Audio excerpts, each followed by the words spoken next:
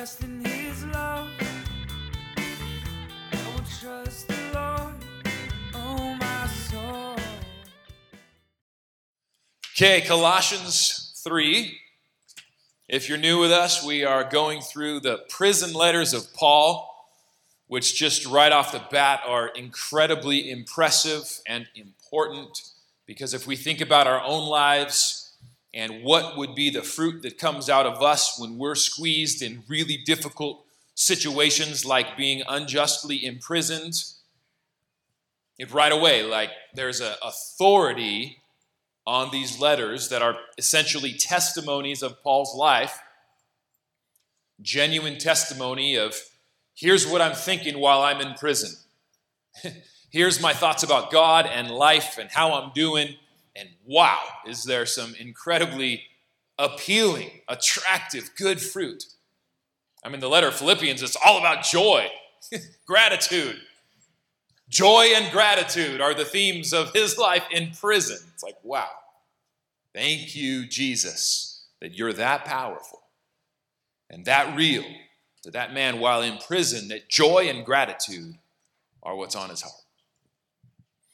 And so we've continued to move through some of these letters, and now we're in Colossians, and he has spoken an incredible truth that we looked at last week about the opportunity that as we believe in Jesus, we can step into a new life, and he uses this language, that is already ours in Christ. So it's this paradox. He says, you've died, your old self has died, you've put off this old self, all that old way of life that was causing you such a mess. It was hurting you, it was hurting other people, full of anger, full of resentment, full of envy, full of strife, full of coarse talking, full of all sorts of junk. We've all been there. And he says, you have the power now because it's already been put off. It's already died. You've already been buried. You've already been raised with Christ. All these past tense things of who you are in Jesus. And then he says, so that now you can put on the new self that you've already put on.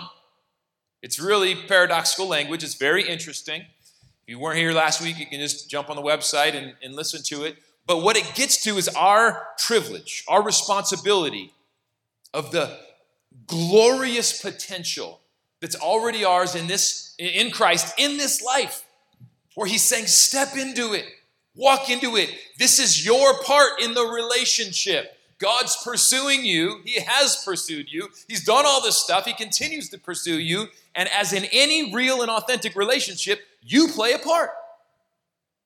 This is how he's saying, so this is where you pursue God. Put on these new things. Put on the new self in Christ. Just to read it specifically, in verse 12 of chapter 3, he says, put on then as God's chosen ones, holy and beloved, put on compassionate hearts, kindness, humility, meekness, patience, bearing with one another, and if you have a complaint against one another, forgiving one another, as the Lord has forgiven you, so you also must forgive. Above all these, put on love, which binds everything together in perfect harmony. And let the peace of Christ rule in your hearts, to which indeed you were called into one body. And be grateful. Let the word of Christ dwell in you richly, teaching and admonishing one another in all wisdom, singing psalms and hymns and spiritual songs with thanksgiving or thankfulness in your hearts to God. And whatever you do, in word or deed, do everything in the name of Jesus, giving thanks to God the Father through him. So it's this picture of a really powerful people that God wants you and me and all of us together, all of God's children together, to become in this life. This is not talking about heaven. This is talking about right now. What's already yours in Christ. God's will for you is to put on these powerful characteristics of Christ. The Christ character becomes yours. He says that even in verse 9 or 10. You are being renewed as you put on the new self, or I'll just read it. Put on the new self, which is being renewed in the knowledge after the image of its creator. It's like, what? We hear that what that's actually saying as we do our part to put on the new self, our character is being transformed, renewed in the image of God. It's like Ephesians 5 says, be imitators of God. Well, that's a high bar. But this is the inheritance that Jesus bought for you and me on the cross. It's part of the inheritance. Not only is it all of heaven in the future, but it's the character transformation now. Put on the new self. So we looked at that last week, and then we move on. And there's a big mistake that often happens as you read into this next passage, which people think, oh, these are isolated. This is a new topic. Paul's kind of left behind this whole put on the new self, and he's going on to new things. And so I want to start, before we even read the passage, to make clear that as we get into these, what you could call rules for the household, which is a little bit, it's in a lot of the Christian Bibles, it has a little header that's added. It's not in the original text. So yes, it is, but it's not a brand new topic. It's really important to see that. Paul's going to flow right into the primary place where the new self is put on and applied, which is in the home, the primary relationships that we have. So let's read, and then we'll get into it here. Colossians 3, we're going to start at 18, and we're just going to go for a few verses because there's plenty to talk about. Wives, submit to your husbands as fitting in the Lord. Husbands, love your wives and do not be harsh with them. Children, obey your parents in everything, for this pleases the Lord. Fathers, do not provoke your children, lest they become discouraged. And I'm going to pause there. There is another relationship that's talked about, and it says it's bondservants or slaves and masters. And I'm going to pause there because right away, even as we read that in our ears, what I am confident is the shock that most of us feel is like, whoa, like slaves and masters. And Paul just even addresses those relationships. It's like, wow, in our 21st century ears, appropriately, we're like, why would Paul even address those relationships? Why wouldn't in Christ he just make it really clear that there's no way that the institution of slavery is in any way okay with God? And so that's going to be all of next Sunday. And not coincidentally, the whole book of Philemon is about that issue, and it's connected to the book of Colossians right here because Philemon is a runaway slave from the church of Colossae. So we're going to look at all of that next week. So today, and there's plenty, we're just going to look at these two primary relationships within marriage and parenting. So let me reiterate here, the most unhelpful way to read these short passages is, I think, probably the most common way, which they're typically read, is to isolate them into these tiny, short lists of rules and regulations.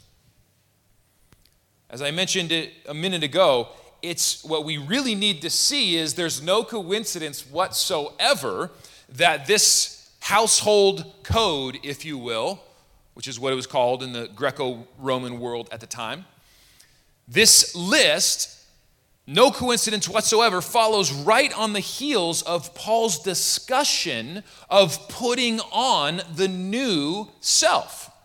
They are not disconnected thoughts in any way. The household relationships are the most frequent opportunity that any of us will have for living out the new self. In the ancient Near East at this time here, these relationships, they are the most central, common, normal relationships in life. They are the primary relationships. They're the people that you are going to be spending the most time with on a day in and day out, every moment by moment, at times, basis. These are the relational center of life. And so it's no coincidence whatsoever that where Paul's talking about this new life that we can put on, all of those things mentioned are relational. They're not meant to be lived out in isolation. I mean, if you think about that list that we talked about, or that is right out of verse 12 of chapter 3, put on compassionate hearts, kindness, humility, meekness, patience, forgiveness, love, peace, gratitude, singing songs. Is that all supposed to be by yourself, with yourself? Oh man, I'm so compassionate to myself. I have so much grace for myself. I have so much patience for all my own issues. I mean, all of those things are good, actually. But this is all, this new self that Paul has in mind, that's ours in Christ, that we have the privilege, the inheritance to step into and walk out by the power of the Spirit in this life. It's relationship. It's, in other words, as you're being renewed and transformed, it will transform your relationships. And if it's not, you're missing something big time. So even by Paul connecting the normal Greco-Roman household code to the gospel message, he's already doing something that's radical. He is saying our relationship with God, the transformation of our character that's happening as we put on the new self should be transforming the relationships that we have that are closest to us in everyday life.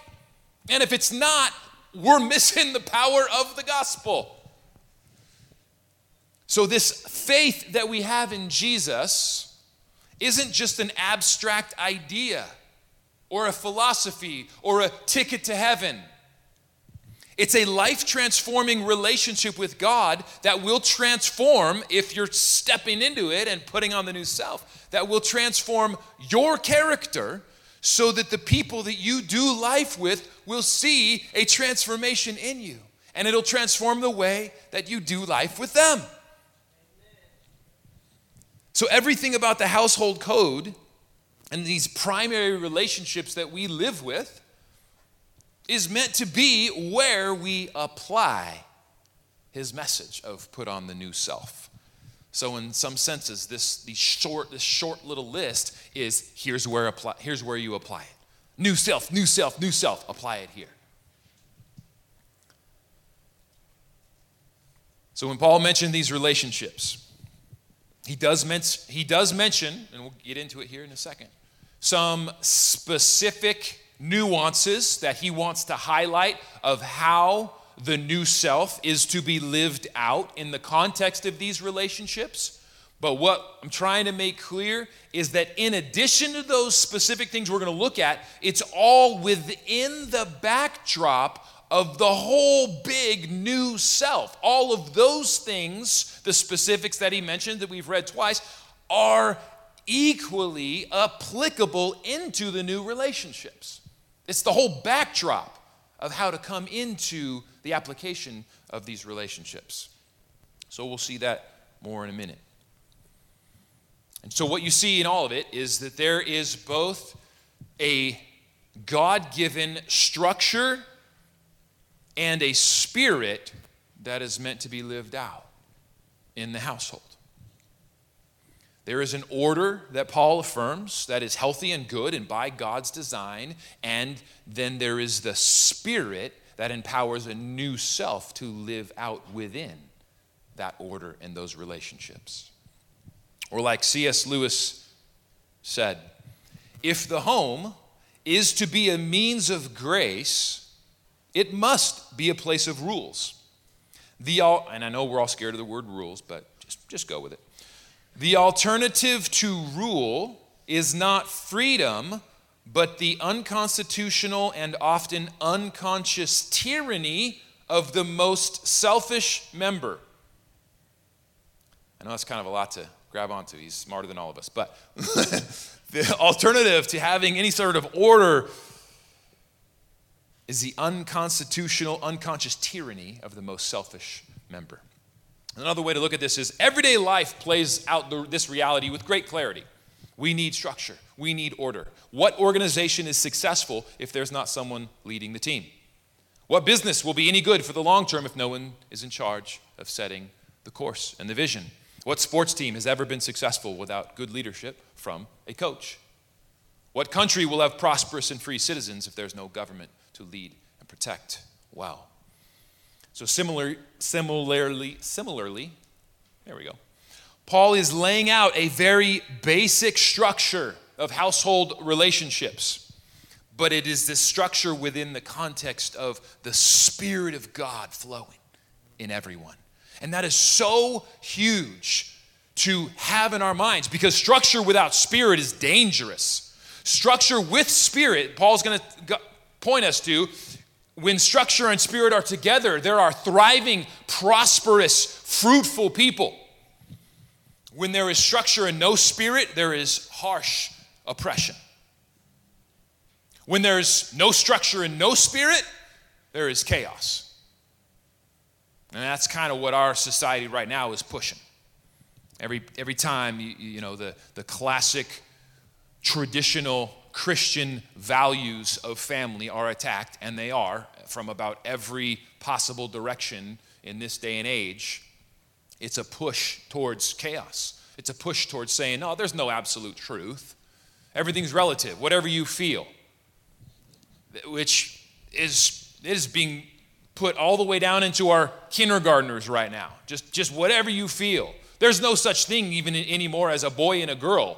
How oppressive could that be, that God would actually create you with a purpose? I am offended at you, God, that you had the audacity to oppress me with an actual gender. No, thank you. I'm going to decide that on my own.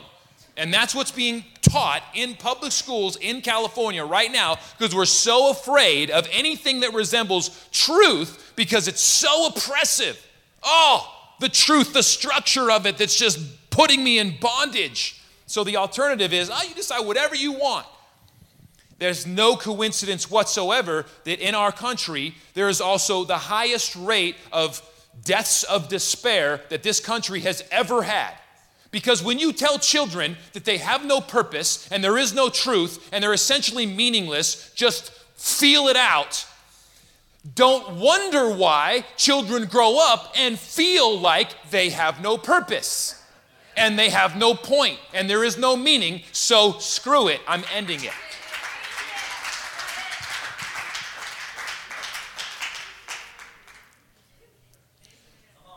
So, anyways, husbands and wives.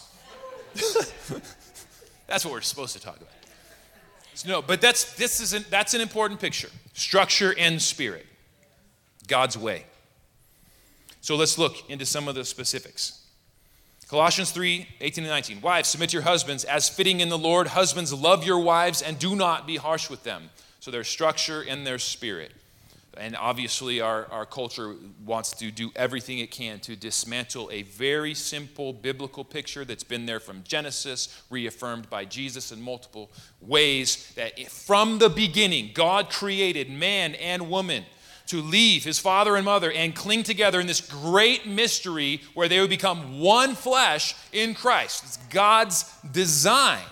So it's not a surprise that God's design, if the enemy's real, which he is going to be attacked. So, obviously our culture is attacking that. This passage affirms that God has designed husbands to be the spiritual leaders in the home. And all he says to wives here is to affirm and encourage their husbands in that role. And then Paul speaks two specific aspects of the Spirit-filled life, the new self, putting on the new self in Christ, that the husband is meant to bring into the relationship as part of this new self in Christ.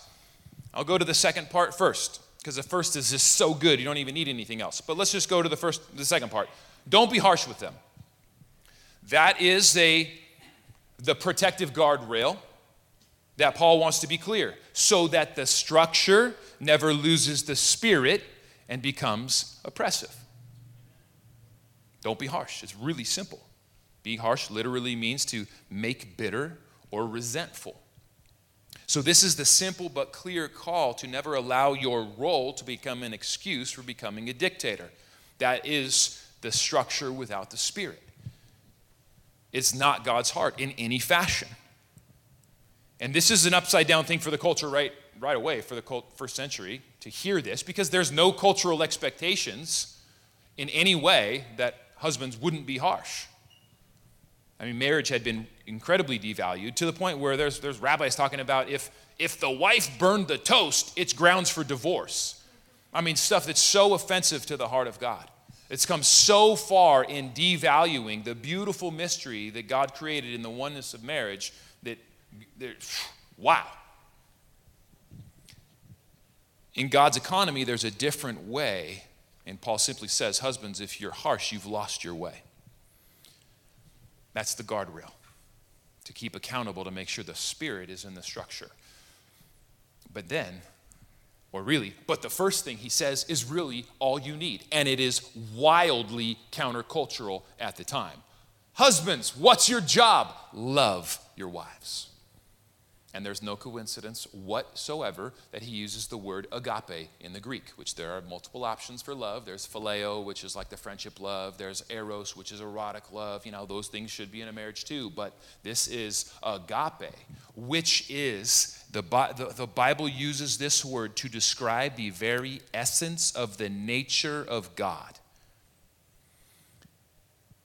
It is the kind of love described to get at the core of how does God look upon the world. In Ephesians 1:5, where it says, in love, God predestined this plan to save the world. And it's this picture of this fountain spontaneously overflowing with goodness.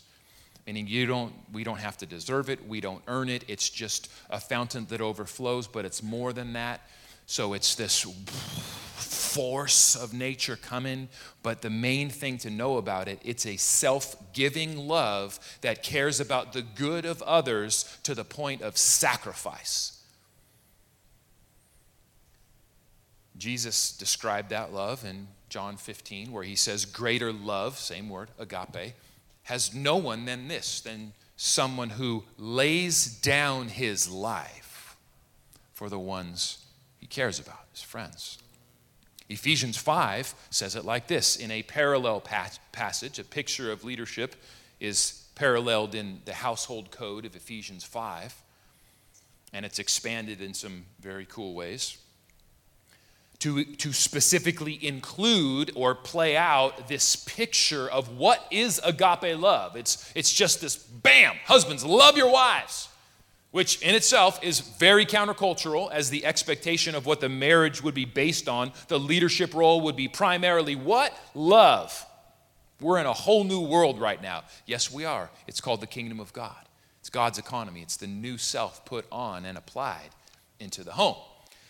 And this picture is beautifully played out in Ephesians 5, where it says, husbands, love your wives, it's agape, as Christ loved the church and gave himself up for her, sacrificed of himself for her good, lives a life of sacrifice that she might be lifted up and empowered.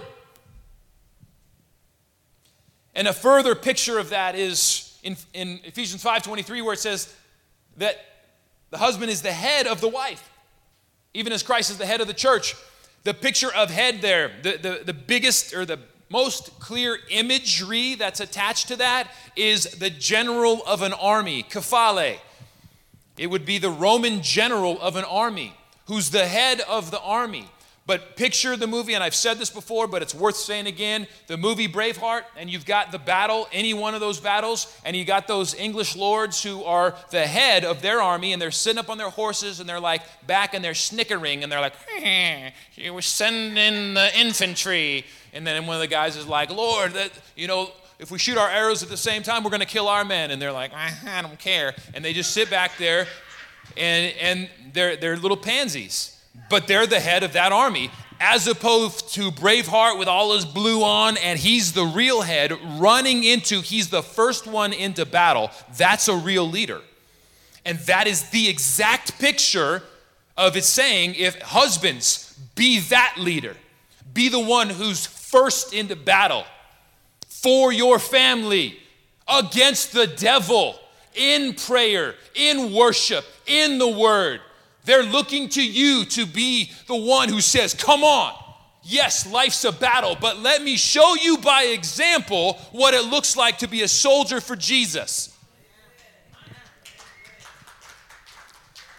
And we're not done. Now Paul's going to get real nice. In Ephesians 5, he says, in the same way, husband 28, husbands, love your wives as your own bodies. He who loves his wife loves himself, for no one ever hated his own flesh, but nourishes and cherishes it, just as Christ does the church.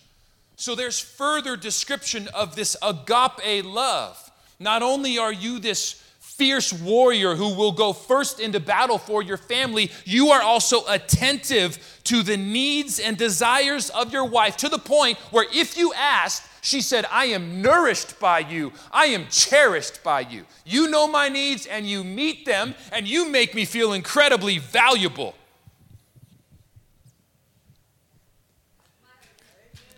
Ladies, is this offensive to you? This is a sexy man. Come on, ladies. Tell your man that you love this. This is good. I mean, seriously, I've never seen a man live this out and the wife's like, I'm so offended by this guy. You're not offended when you're prospering, when you're thriving, when you're loved, cherished, valued, fought for.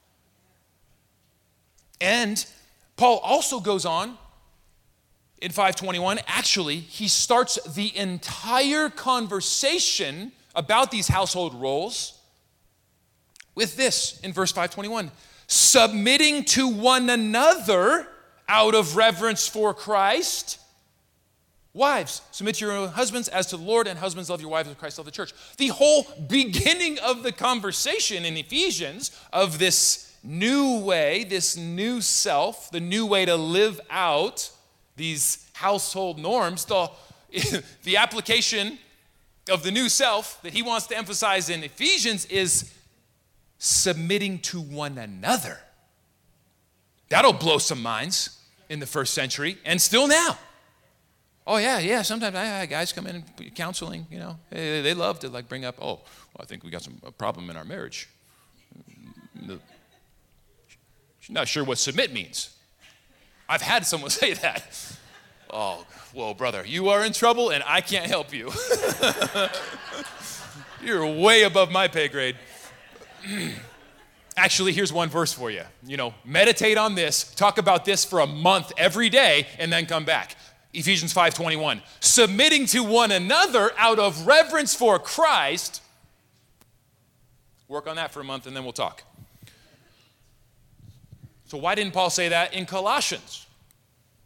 Because that's a big deal, a really big deal. To say submit to one another as really the starting point of the conversation to live out this new self. Well, I think he did it in a way. He doesn't need to specifically say it, because if you live out the character traits of the new self that are the backdrop for the whole thing, man, you're going to be doing good, husbands. Listen to this. Put on then, as God's chosen ones, compassionate hearts, kindness, humility, meekness, patience, bearing with one another.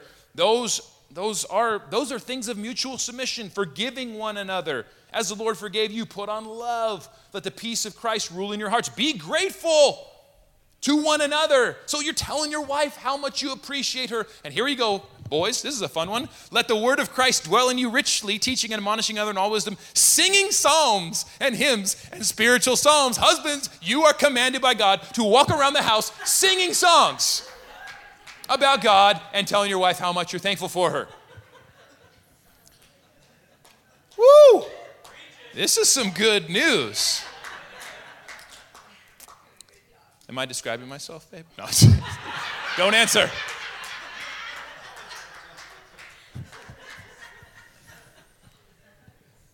This is the structure and the spirit together. Power, fruitfulness, thriving. Lastly here, for time's sake, moving on to children. 20 and 21. Children, obey your parents in everything, for this pleases the Lord. Fathers, do not provoke your children, lest they become discouraged. Now, there's a lot going on there. One thing, fathers, that can be parents. So it's almost impossible to tell what Paul had in mind, specifically because Greek is a gendered language, so plural is masculine. Like in the same way, anytime you read brothers, it's like brothers and sisters, or brethren, like it's the plural. The plural is in the pronouns and everything, it's masculine, but it includes everyone. So this is almost impossible to know, is he just talking to fathers, or is he talking to parents here? Because it's the same word. So you can say, we'll say yes. All right. Children, obey your parents in everything, for this pleases the Lord.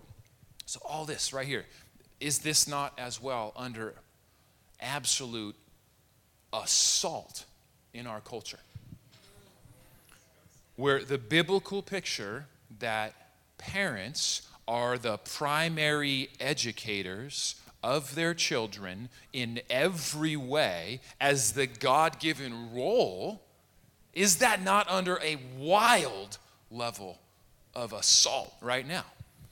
I mean, and you can look at the public schools, and I've got kids in public school. I'm not saying you can't do that. We've had both, all three, homeschool, private school, public school. You got to figure out what's working for your family. But you see things that are disturbing, like at the middle school level, which I joined with a group of pastors, and we fought it here on the school board, with the school board in Menifee, where the curriculum coming down from Sacramento in the sex ed, includes activities where the children, 7th graders, 12, 13, are supposed to, and it's in the curriculum, I've read it, I've seen it, one of the first days in sex ed, it's a little exercise where you imagine that you are a gender other than yours, and how does it make you feel? And would you like to explore that? Because it's just good and healthy to explore that. And it's like, get the freak away from my kids. I'll take care of that. That's a God issue. That's a religious issue. That's a parenting issue. That is not the birds and the bees. That is an absolute agenda that in our home would say is against God's ways. And so this is a parent thing. This is the very difficult, delicate conversations that parents need to have first and foremost with their kids. And it's all over the place, though. I mean, I read it before a few months back where the UN has put out the whole sexual rights of children under the guise of, we need to protect kids because in some places in the world, kids are sexually exploited. So while, of course, we agree with that, it goes as far, way far, to say that children under 18 have the sexual right, the privilege they should have to be able to do things like abortions and transgender surgeries without the consent of parents, because that's oppressive on their sexual rights. So that's just craziness from a biblical perspective of parents are designed by God to be the primary educators of their children. And children are called by God to trust that process. We're not going to be perfect parents. None of us are. But that posture of, God gave me parents for my good. I want to trust them. I want to learn from them. I want to learn the ways of following Jesus from them. So that puts a lot on us parents. The assumption is that we are modeling Jesus for them. And that's where I would say there's a word in here that's hard. Obey your parents in everything. In everything? That's a hard one. In everything. So, wow.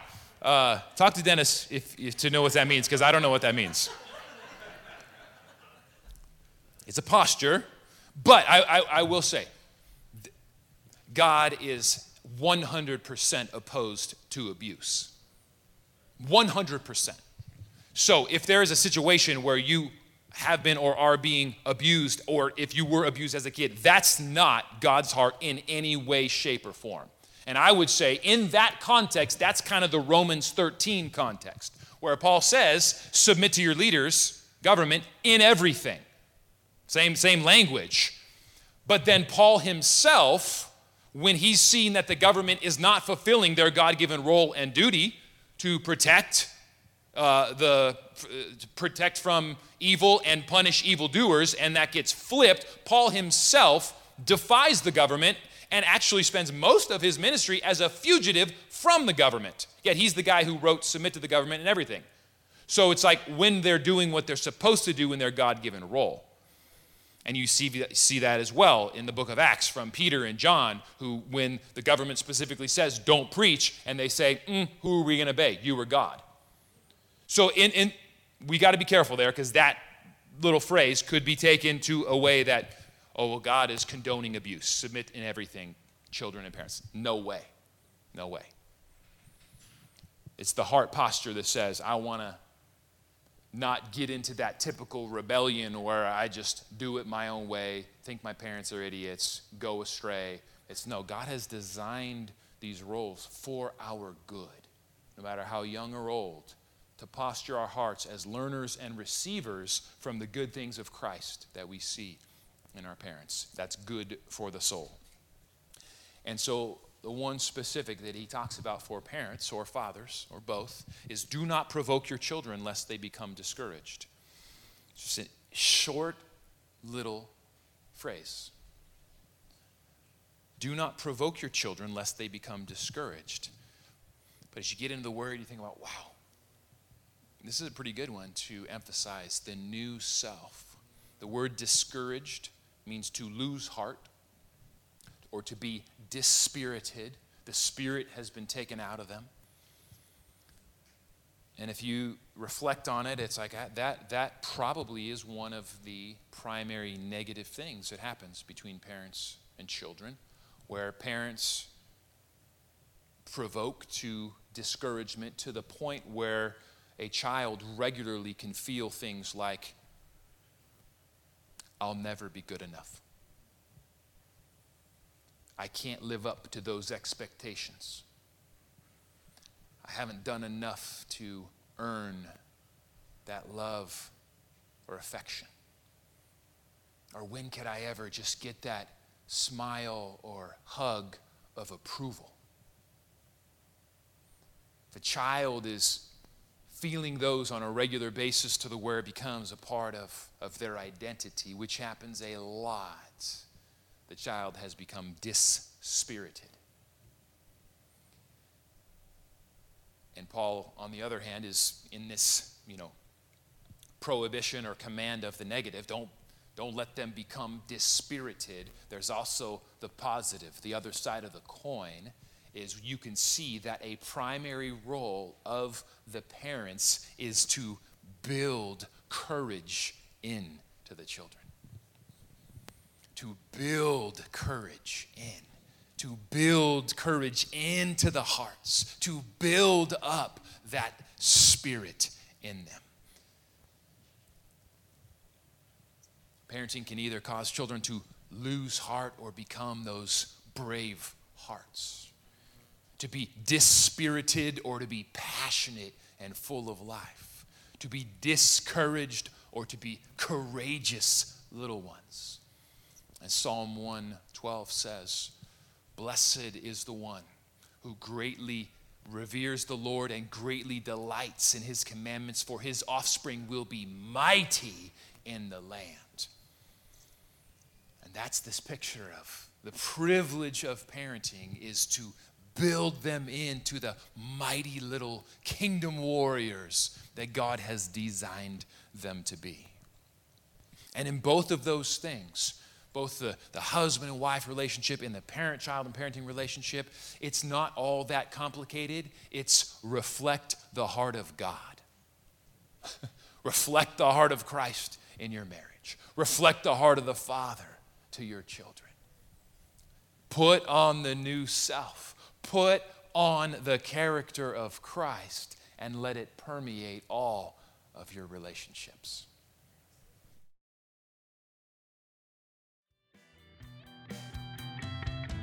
I was singing